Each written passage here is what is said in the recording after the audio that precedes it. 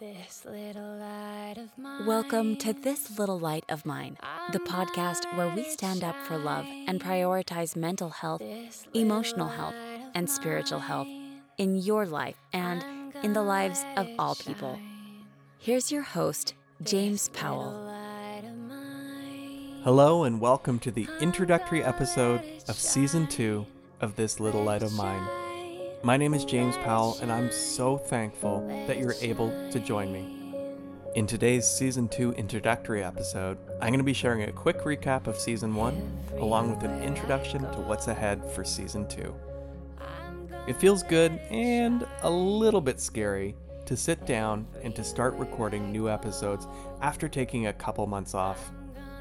If I'm really honest, there's parts of me that don't want to go inside and don't want to do the work of documenting and sharing my healing and recovery process. But there's also other parts. And these parts know that this is something that I need and want to do for myself. These are the parts that encourage me to keep exploring, healing, growing, and sharing with all of you. In Season 1 of This Little Light of Mine, I shared stories and interviews with an aim of helping others understand what happens to a child when they are taught that they are not allowed to love. Growing up as a closeted gay child in an evangelical church community, I learned and accepted the man-made lies that I was taught about myself. I believed the lies that said because I was gay that there was something wrong, sinful, broken, and unlovable about me. I also believed the lies when my church community told me that being gay was a sinful choice and something that I could change. Like all young children, I was forced to depend on my family, my church, and my community for my survival and to provide my basic human needs. So to survive and to protect myself from danger, I told myself that I needed to do everything humanly possible to fit in and to be as quote-unquote normal as possible. Growing up in a space with constant homophobic conversion messaging, I lived in fear of being outed and having others know who I really was. In this environment, being my authentic self meant being kicked out of my church and my family and not being able to return until I was cured. The fear I had about being found out and then kicked out was omnipresent, and I continue to see how this trauma manifests itself in my day-to-day life decades later. With that fear top of mind, I taught myself that asking for help showed weakness and exposed the fact that I didn't belong. So I didn't ask for help. And instead of asking for help, I figured that I needed to show my strength through my independence, my performance, and definitely my achievement.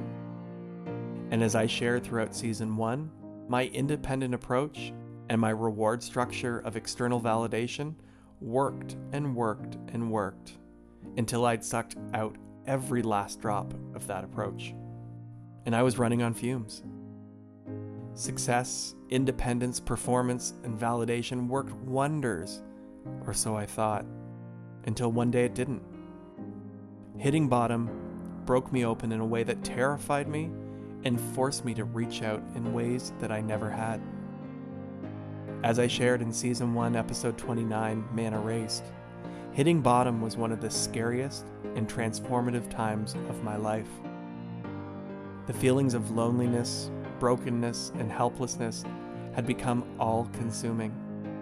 And by 30, it became increasingly clear that I didn't belong in the dogmatic world of my family, or in the man-made doctrinal views of the evangelical Christian church, who use phrases like love one another and all are welcome, but in practice mean anything but when it comes to certain groups of humans. And by 42, after decades of living as an out gay man, I also learned that I didn't fit in or belong to the hypersexualized world that defined the stereotypes of my sexual orientation. I needed more. I wanted more. I was tired of living on either end of the spectrum. Using my finely honed skills of acting, morphing, and shape-shifting, I knew I could fake my way forward. I knew I could act like I fit in both of these worlds. But this acting, now felt like I was strangling myself. And at the same time, taking off these masks and stopping the acting felt equally life-limiting. I was stuck. I'd run out of options. I'd traveled to both ends of the spectrum and didn't find space for me at either end. It felt like I had no home. I started to visualize my life folding into itself, and there were times where I thought it would be easier to simply disappear. Reading back through my writing during that period, I can still feel the overwhelming pain as I battled with myself for my own life. Words like, "I'm living on the outside, drifting through a life that is not mine. Inside I'm dying, slow asphyxiation, a folding into myself until I'm finally erased." Reading those words, I could see that the years of internalizing the lies I had learned as a young child weighed so heavily on my soul. I was holding on to an unbearable load of shame, guilt, and fear, and they were waging an inner war with who I knew I was created to be and who I was told that I had to be. I couldn't keep up the act any longer. Exhausted, terrified, and powerless, one night alone in my bed, exhausted, terrified, and powerless, I prayed a simple prayer. "Lord, help me now." And this time, I knew that I had nothing left in myself to give. I couldn't run any longer. I had to surrender. And this was my first cry for help. A few days later, I read my list of what was going on to my best friend, and with tears in his eyes, he admitted how much my words scared him. This was my second cry for help. Having him mirror back and acknowledge my own pain helped give me the strength to share the same unfiltered list with my doctor. And this brings us to the focus of Season 2 of This Little Light of Mine. What happens when we admit that we are not completely separate entities moving through life in isolation?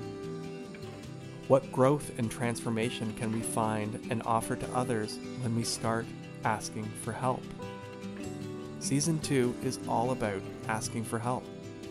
For me, by finding the courage to ask for the help that I desperately needed, I slowly started to understand that I was not broken.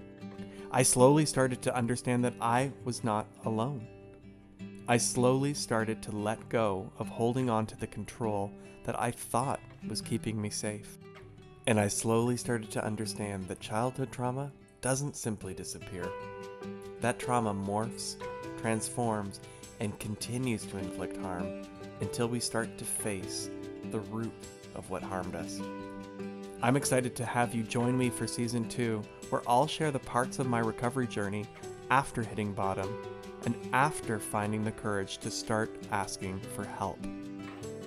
Where I thought that I was alone, isolated, and detached from others, I started to understand and experience that I was surrounded by help. And much of the help that I've received came from some of the most unexpected places and people. Throughout Season 2, I will also introduce you to other individuals who will share their experiences of how their world has taken on new meaning, understanding, and purpose when they started to accept who they were created to be, love who they were created to be, and had the courage to reach out, connect with others, and ask for the help that they needed. When we start to ask for the help that we need for ourselves, we stand up for love, and we start to prioritize mental health, emotional health, and spiritual health in our own lives. And when we do it in our own lives, we start to give permission for others to do the same in their lives. So what about you? Do you take the time to go inside and listen to what you need? Do you ask for the help that you need? Do you spend time and surround yourself with humans that support your growth? And do you support others in their personal process of growth and healing? I hope you'll join me in 2 weeks' time, where I'll share the first story episode of Season 2 entitled Surrounded by Help. Until then, go, be safe, and get uncomfortable by asking for the help that you need. Although you may feel isolated, detached, and alone, know that these very real feelings are actually illusions. Because the reality is that we are surrounded by help, and we start to access that help by going within to listen to what we intuitively and divinely know that we actually need. You are worthy of being safe. You are worthy of finding the help that you need. You're worthy of healing. And most of all, you're worthy of love. Thanks for listening to This Little Light of Mine. For links from our show, visit www.thislittlelight-of-mine.ca. If you enjoyed this episode or feel that it could bring love and acceptance into someone else's life, please like, rate, review, and share so that we can build our community and bring more love into the world for all people. Thank you for sharing your time and listening to our stories today. And we would love to hear your story too. Visit the Get Involved section of thislittlelight-of-mine.ca to share your voice. We love being in community with you and look forward to sharing more with you next time. Now go and let your light shine bright because you are loved.